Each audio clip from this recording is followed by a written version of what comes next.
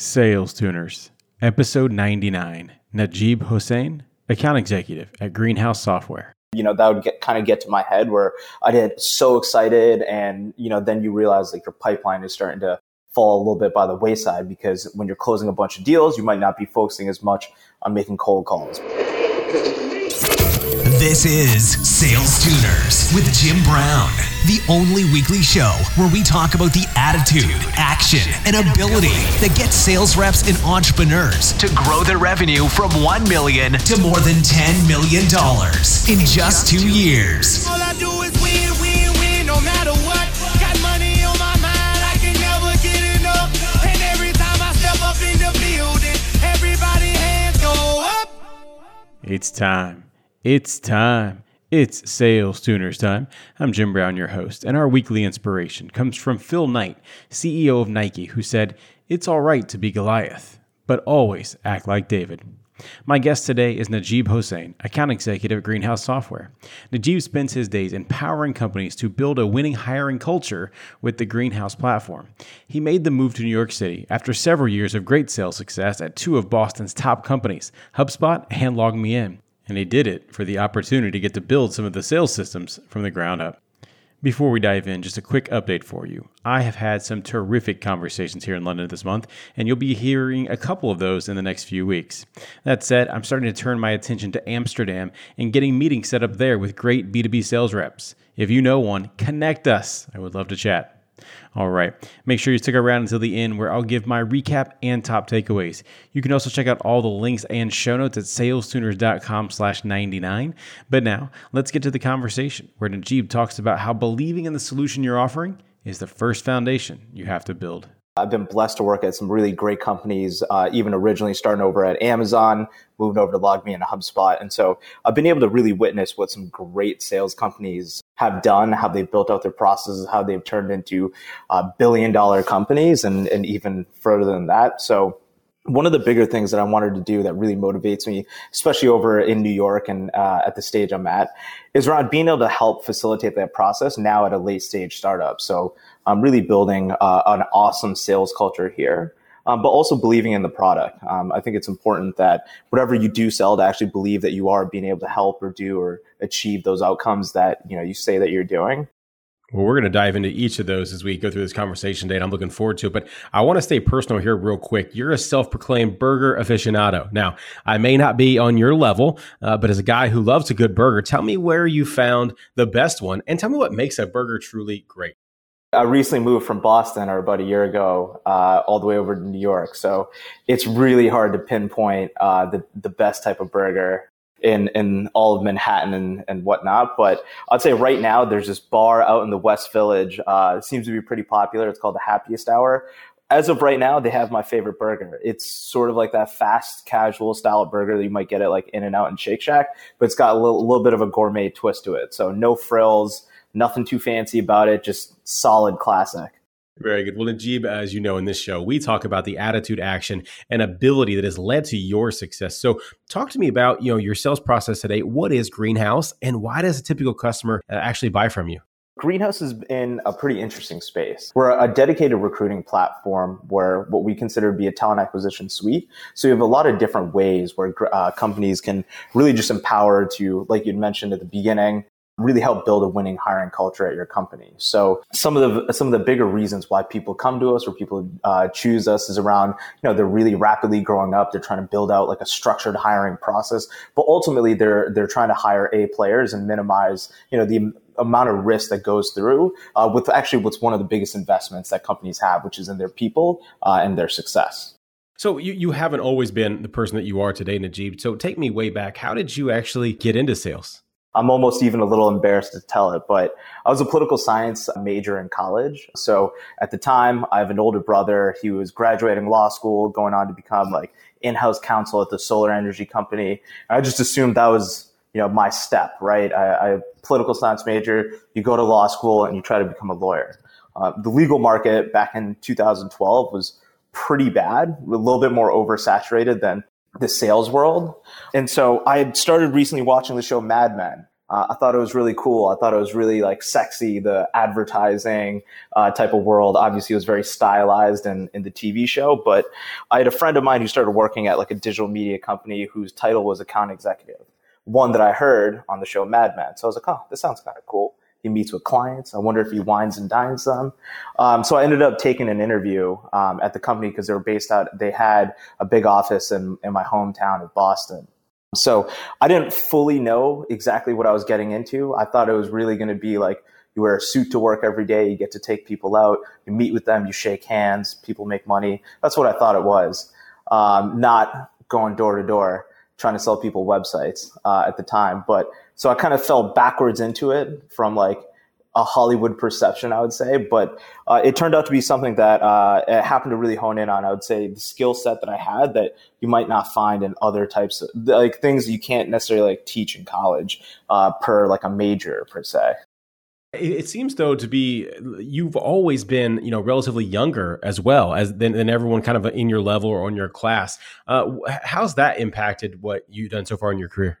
It's been pretty awesome to be able to learn from a lot of people who've had other types of work experience, but it's also posed certain challenges along the way. Like right when I had started at my first company, I was 21 years old.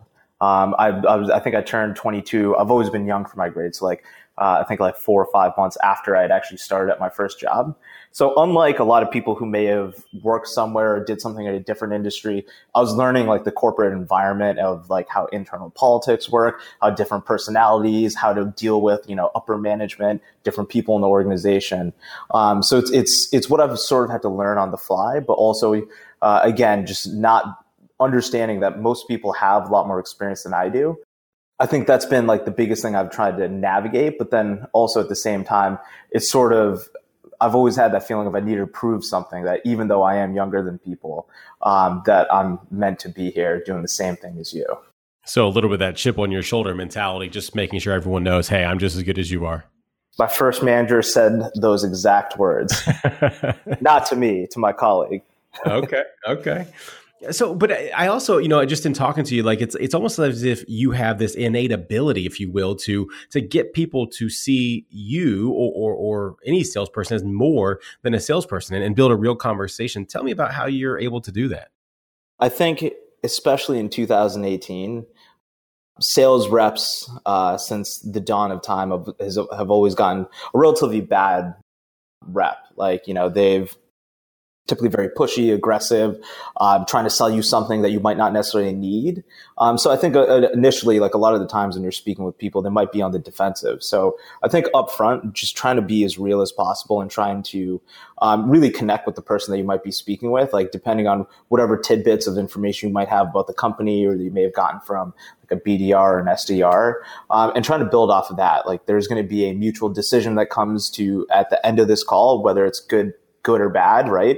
But just really trying to connect with them and say like, hey, like, these are the things that I understand that you're trying to look for, trying to expand on that, as well as being like, hey, here's my reason on being on this call too. So really just making sure that it's not just a completely one-sided conversation and you're not just like interviewing somebody, let's say, and ask them questions that you need to, put into Salesforce, but rather just truly just trying to understand like, their priorities, what the business is trying to do, even beyond just what the initial questioning might be, like around pricing, features, and when can you see a demo? Najib, how do you start to balance that out? Because, we all have the required fields that do have to make their way to Salesforce at some point, and it's not like buyers are always just willingly giving that information out. So how do you actually, what are some of the tactics maybe you have to put them at ease, to get them to open up to you, to share that information freely in a two-way dialogue? I think the biggest thing when you're in that type of scenario is to maybe even explain, and this is something I do, like, hey, we might not be taking a look at a demo, regardless of how this call may have been positioned to you just yet. Here's the reason why. These are some of the things that I'd like to figure out. So this is actually relevant to your use case. And you could even maybe start to rattle off some of the bigger use cases of like why people, treat this call this way, why people might be using X software, right? And just so they can kind of disarm them of like, yeah, listen, I'm going to be able to get you exactly what you're looking for. We will talk about pricing. We will get to take a look at the features, but let's take a step back and understand why. Like, why is this as important to you? And then from there, I think you can start to gauge or like talk about like, what are your personal priorities? What are the business priorities? What does the CFO care about? Who's asking about pricing? And at the same time, like, again, I think you're always going to be able to need to match the cadence of how somebody speaks to you as well. So if they're like really adamant, like, no, I just really need to understand like what the pricing of this is. Like, I can't do anything outside of what my budget is. So I need to address that first. Like, address it. Like, okay, well, what is your budget? Talk to me a little bit about that. And you can start to kind of pick off different parts of the conversation earlier on. It's not like just a one-way road or like different stops you need to take in that order. You mentioned earlier how we had the conversation about how you were, younger than everyone in your grade for most of your career. How do you do what you're saying right now and get that mutual respect level between yourself and the buyer when you may be several rungs down from them, at least title wise, or maybe you are 10 years younger in your career? Like, how do you get that mutual level of respect? I think at the end of the day, regardless of if you're speaking to somebody who's been doing something in HR or finance or whatever it might be for 10, 15, 20, 30 years, however long, like, at the end of the day, you're here, you are the product expert, at least in this conversation, but also the industry expert, right? Like in earlier on in my career, in order to build, like, if somebody takes a look at my LinkedIn, even like when you first join a company, they can see you've only been there for like a month, or they see that you graduated college like 2 years ago or something like that, right? It's really just establishing that credibility up front. Like, hey, I deal with this type of scenario extremely often. Here are the typical use cases. Like, I deal with companies very similar to you. And being able to relate their type of experience to something that ties back to like something that you've dealt with, I think is pretty important. And being able to establish that credibility. And like that also goes back to understanding like, what your ideal candidate or customer profile might look like, right? So getting to understand the industry, getting to understand the terms and lingo that they might be using to be able to relate back to them. So it doesn't sound like, you're just some generic talk track that's reading off a script. Yeah, I got that. I like it. Najib, you've been at several different established or large companies like HubSpot and LogMe, and now you've shifted over to Greenhouses, as you said, a more of a later stage startup. But what's the biggest difference you've seen in sales? When you're at a much larger organization, it's been around for years and years and years. You're a little bit more of a cog that's like in a machine, right? So you're just kind of told, this is the product, this is how we price it.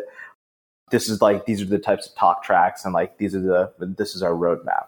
But, with that said, the bigger advantage there is there's tons of training. There are tons of success stories. There are tons of ways that you get onboarded that makes you successful much quicker.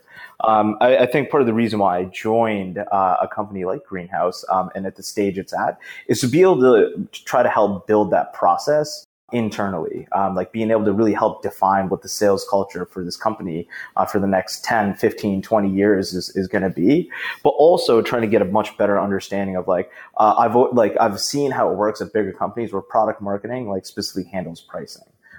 But like, sales very rarely has any input in that, or at least, maybe not like a junior salesperson. So being able to work directly with like product marketing, being able to work with like events marketing, like the customer success team, and just really the full funnel of like what somebody goes through from when SDRs reach out to them, the marketing emails, to like how I interact with them and uncovering business problems and how they map back to Greenhouse, to even what happens to them as they go through like renewals, is something that I was particularly interested in, and also helping have like influence in that process. So if I ask you which one you like better, what would you say? I would say there are benefits and negatives to both scenarios.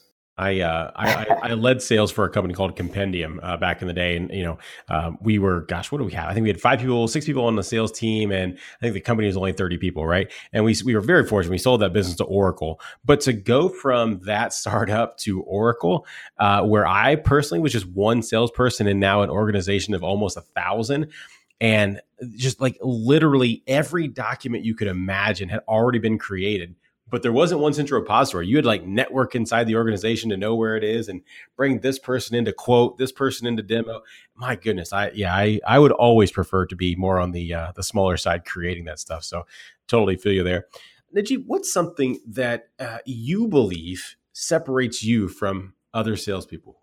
I think this is something that's harder to be able to learn or teach, but like initially, I think I do have an ability to make people feel comfortable when they do speak to me. But I'd say something that is something that's actually helped me be successful, and it hasn't always been the case, is just around how you can manage your emotions and your actual temperament. When you first joined sales, especially when I did, I really had no idea what I was getting into, and being somebody who is pretty passionate, at the time, like if I got a no from somebody, I would take it really harshly, or if I got a yes, I'd get so excited about it. And so understanding that there is going to be a roller coaster and there are ways you can prevent going, kind of down that, I don't even know what you'd call like a downtrend, right? Or like an uptick. I think that's really important. But also understanding, like, again, if you are going to lose, or if you're going to lose a deal, or if you're going to win a deal, being able to do it collaboratively and collectively with your team. You're always going to be an individual performer when you're in sales, but that doesn't mean that you're not part of an immediate team or a larger cause there.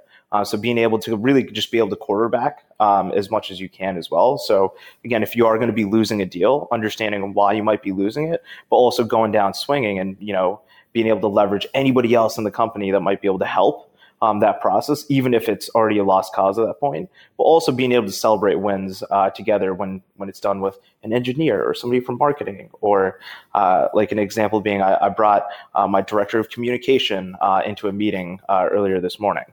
I like how you're saying that, this notion of, never lose alone, because you're going, as you said it right, like you, as a salesperson, at the end of the day, it's your quota that you have to retire. It's your commission check that's going to get paid on. It's all that kind of stuff. But at the same time, you're not just out there on an island. You have the entire company kind of at your disposal. So make sure you're leveraging them. But I guess give me more specifics. Like you have this like ability to get in and out of your own head when you need to, because, as you said, all of us have been on that roller coaster. We've all had the high highs. We've all had the low lows. How are you specifically managing those expectations? It starts with a little bit of failure, right?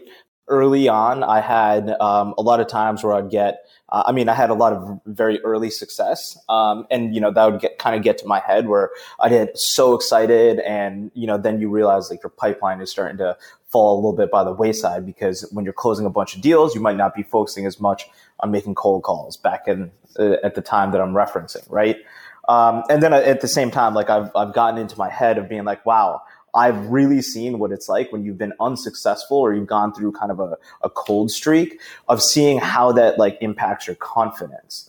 And I think once you realize both sides of that and you've come in and out of both of those states, you can start to realize like, hey, there are like, I have a very strong pipeline right now. Within the next quarter, a lot of these deals are going to close, and I can start to button those up. And as I do, I need to now start focusing as much as possible on rebuilding that pipeline and leveraging the deals and prospects that I might be working that maybe I wasn't giving as much attention to while I was working some of those other deals.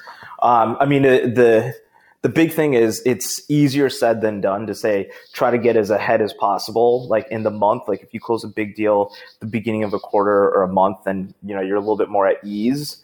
But even if you are falling back behind, just always stay confident. Because at the end of the day, I think if you do all of the right things, you will have success in sales. If you are there grinding, always like, calling people, trying to follow up and like really trying to build value with customers or prospects and work off of, challenges that they might be facing and trying to help solve them, like you will end up finding success. With that said, you're not going to be able to pick up the phone and just get gold once a day, right? So I think that's a big thing, which is when you've experienced it, you will know that if you do the right things, you will be able to build off of it. Well, having had both of those experiences, as you said, the early success, then obviously stumbling a little bit, is there a habit or a routine, Najib, that you kind of find yourself doing every day now? I would say it's all about structuring your day. Like this is still something that I would say I'm working on. I think time management, but also like, again, understanding what needs to happen like throughout your day, at least at the beginning and the middle and the end, and setting milestones for yourself is super important. Like there are often days, even now and in the past, where I might be in back-to-back calls with prospects and customers. And it's hard to then do your follow-up or then update your pipeline, your opportunities, or your notes. So trying to set yourself up for success where you do take breaks, where you do have to actually do the things that you need to do, like send somebody a proposal or send a follow-up email. I think there are a lot of tools out there that try to help solve for this as well. I haven't found perfect ones, but I'm always trying to look into it of like, hey, is there a way I can be a better note taker? Are there going to be ways where I can templatize like my emails or something like that? So there's, you're not always going to be able to have the resources of a company that's going to go buy that software. But even just trying to research like free tools that you could be using is always helpful. And again, like I think like one change that I made recently, which is around, especially being a much smaller company, like the way you update your pipeline is absolutely crucial. And a lot of times, like, this is not a 9-to-5 job. I'm often working internationally. I'm working within the US, different time zones. So I'll work either really early. I can have normal days. I could be working really late, but always just taking aside, like at 6 o'clock, I always make sure I update exactly what's happening with every single one of my deals, like within Salesforce, at 6 o'clock every single day, just so I can keep track of exactly what's in the rear view, I guess the front view of like my current month, and then also the month after that and the month after that, just so I can understand like 3 months out, like I have a pulse of what's going on with everything that's within my control right now. How disciplined are you about that? Meaning every day at 6 p.m., making sure you get that done? Pretty disciplined at this point. It's, again, earlier on, even within the last year, I wasn't as good, or I didn't realize how crucial that was going to be to my success, or just being able to effectively manage that. I think it's all about habit. Like it's on my calendar. Everybody knows to not book me at that time. And it's something I can quickly update because I know like typically like I might not get that time back. So just being able to just dedicate 30 minutes every single day, 6 o'clock, and hopefully that's when I might be leaving work. So, I'll be trying to wrap up or work around that too. I really like that. And I noticed that in my own day, my own week, that when I do spend that half an hour at the end of the day to update all the things that I need to get done, either the next day or what happened today, and just really look at that forecast as you talked about, I have a better day and I have a better next day and I have a better week. And if I do get in that habit and I'm doing it constantly, days turns into weeks turn into months turn into great quarters. And I always like hearing stuff like that from reps. So I appreciate you sharing that. Najib, it's been a while since I've asked this question, but I want to ask it to you. It seems to me like every great salesperson has a story or remembers a deal that got away. Do you have one of those that you can share with us? It was one of those types of deals where it makes or breaks your year, where if all you did was rely upon that deal and it didn't close, then you kind of screwed yourself over for a quarter. And then, at the same time, like if it's something that does actually close, that's going to be something that gets you to P Club like halfway through the year. So it was an account where it was a much bigger holdings company. They had I think 17 different subsidiaries underneath them. Some of them were smaller customers and a couple of different products at my company at the time. But a lot of it was new interest. And I think this is one of the bigger things that I'm sure is always a question that gets asked on these types of things of like, what can you do to avoid? Which is get happy years or take something at face value. So when I saw that they were already spending, at least a decent amount of money, there was a whole lot of interest in one side of it because I'd actually sold one of their subsidiaries a pretty large size new business deal as well.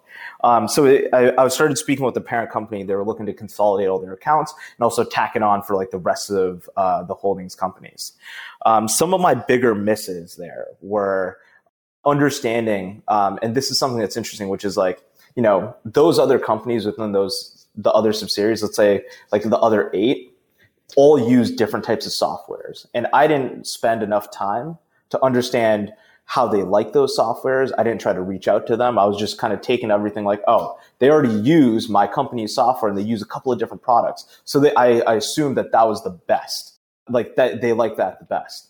Ultimately, it didn't end up going in my favor where they decided to consolidate with the other tool that the other companies were using.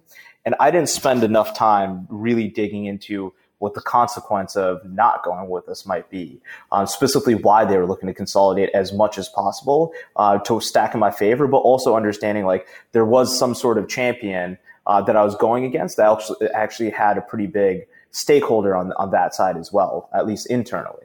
Those were some of the bigger things that I think I did wrong. I'm a firm believer, and at that same company, one of the sales leaders, he said to me, if you're losing a deal, you didn't just lose it, you're just finding out about it, which means there are multiple steps throughout, the 4 or 5 months I was working that deal that I didn't ask a specific question, or I didn't go that step further or get past that assumptive layer, which if had I done that, I would have either known much sooner that the cards were actually stacked against me versus in my favor, which either would have let me not rely so heavily on that deal or be able to kind of lose it or even potentially win it quicker than everything went down. Man, so much good stuff in there. Happy ears, assumptions, just, they already use us in another division. It sucks that you lost it, but I love being able to pick those things apart and really look at and see all the things that we know we could have done better next time we're faced with a similar circumstance. Well, Najib, I appreciate you sharing that. Hey, I feel like I could talk to you all day, but I've got to take a quick break so that we can say thank you to our sponsors. When we come back, it's going to be time for the money round. So you don't go away, and Sales Tuners, you don't go either. We'll be right back. Costello is pioneering the way companies build and execute sales playbooks. The platform helps sales reps prepare for calls, ask timely questions, tell relevant stories, and sync insights back to their CRM, all while showing managers and reps the gaps in every single deal so they can work them together to move them forward. With Costello, sales leaders can identify what's working on the front line and replicate success across their entire team. Learn more and see a demo at andcostello.com. That's ANDCOSTELLO.com.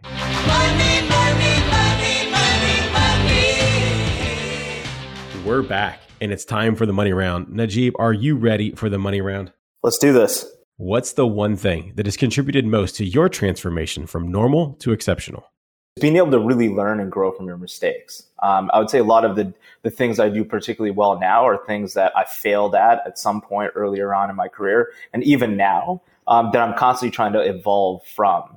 So I really use it as a point of like, hey, I never want to lose a deal this way. I never want to feel this way, or I never just want this outcome to happen again. So what can I do to kind of work backwards of understanding why this happened to figure out how to avoid it in the future? If you were to start over today in sales, what would you tell yourself to spend the next 30 days doing? Understand exactly what the value that I bring or that my company has brought to my customers. So I would take away from learning about the features and ins and outs of the tool, but to understand first and foremost what we try to do and help solve for companies and the types of challenges that we really do help solve for. Two-part question for you here. Which phrase describes you best and why? I love to win or I hate to lose? I would say they're one and the same as far as what I like about both of them. It's easy to say, oh, I love to win because closing deals is great and making tons of money, but that's not really it. It's really being able to, I do love to win because I do truly believe in the product that I currently sell and that I've sold in the past and the challenges that we help solve for. So being able to work more as a prescriptive, essentially consultant, right? Being able to understand like how you go about solving a problem for a company and being able to provide a solution. I hate to lose, because a lot of times what does happen is I really do understand what somebody is going through and I know exactly how to solve their problem. And I truly do believe that I would be the one that solves that problem for them, that I end up losing that deal and it's going to be going to somebody else or another tool or another platform that I truly don't believe is going to be able to solve for exactly what we've uncovered in that conversation or several conversations. What's a book that you've read multiple times or always find yourself recommending to others? Shoe Dog, which talks about Phil Knight, the founder of Nike's early trials of starting out the company. I just think there are a lot of important lessons, both personally and professionally, that you can always take away something from. Sales Tuners, if you'd like to check out Najib's suggestion of Shoe Dog for free, head on over to salestuners.com/book, and there you can sign up for a free 30-day trial of Audible and browse their over 150,000 titles. Again, that's salestuners.com/book for Shoe Dog. And Najib, here's what I have to say about Shoe Dog. I know that Phil Knight had a lot of success with Nike, obviously, and still having success, but I don't feel like there was enough talk about Michael Jordan in that book. I could just be a biased thinker there, but I feel like Jordan, with basketball where it was in the late 80s, early 90s, also had a big part of what made Nike successful. I just feel like they glossed over it. I do agree with that, actually. What's currently at the top of your bucket list? I'm a firm believer of taking the appropriate types of breaks from work. I think it's really important. So a lot of times what I like to do is I make sure that I spend some time away from the office at least once or twice a year. I would say the biggest place I want to visit that's like really on the top of my bucket list is I want to go on safari in Africa. I specifically, most recently, was seeing a lot of pictures and reading about this giraffe hotel in Kenya where you can like sit at like a cafe and these like giant giraffes come, peek their heads in, and they'll like keep like hang out with you. I'd say that's probably number one on my bucket list of a place and thing I want to do. Hopefully next year. What's the biggest piece of advice you have for all the sales tuners out there grinding today? Understand your limits. I think the biggest thing is just really understand, like, again, like what your like emotional ticks are. Like understand, like, you know, when you are super successful, what you can do to continue that. When you are getting really down, as far as, you know, when things aren't actually going your way, being able to understand, like, again, maintain that confidence and really just be able to be a quarterback for how you are going to plan on winning or losing something. So don't ever be shy or don't ever do anything by yourself. Try to leverage as much as you can, any type of resource that's going to be beneficial to that specific scenario or prospect or challenge that you're trying to overcome. Najib's notion of working intentionally is something I've been continuing to strive for over most of my career. If you want to get in touch with Najib, he said he's obviously on LinkedIn, but that he also shares a lot of his life through photos on Instagram. Let's get to my top takeaways. Number 1, be real. Sales calls should be mutually beneficial. If you're just talking at prospects, naturally their guard is going to be up. Yes, I know you have required fields and boxes you have to check on each call, but what would happen if you worked with the prospect and said, hey, I understand what you're trying to accomplish, but here are a couple of the things I need to be able to get to this call as well. If you're real with them, they'll understand you have a job to do, and this track will disarm them. Number 2, don't let it go to your head. The roller coaster of sales emotions is a real one. Once you start seeing some success and you find a lot of your time being spent closing deals, realize the only way to close those deals is to open them in the first place. Make sure you're balancing the time needed with new prospects. And on the flip side, if you find yourself stringing together a few bad weeks, well, don't let it shake your confidence. Focus on the things you know to do that are right in front of you, and the activities that you know will drive the success needed. Number 3, understand the consequences of inaction. If you lose a deal, it's not like it just happened in that instant. The reality is, you lost it much earlier in the process. You just happened to find out about it when the prospect told you. As you're running any sales cycle, you must understand what happens if certain things don't take place. I mean that on both sides, the prospect's end as well as yours. If they don't solve their problem, what happens? If you make the wrong assumptions, what happens? Minimizing inaction will allow you to start to see many, many more closes. That's it. Those are my takeaways, but I'd love to hear yours. Please tweet at me at SalesTuners or shoot me an email, jim@salestuners.com. I reply to every message that I get. Next week is episode 100. I've got something special for you planned around the notion of permission, and I've also got a great giveaway plan. All right. I hope to see you next week. Until then, I'm Jim Brown. Let's make it rain.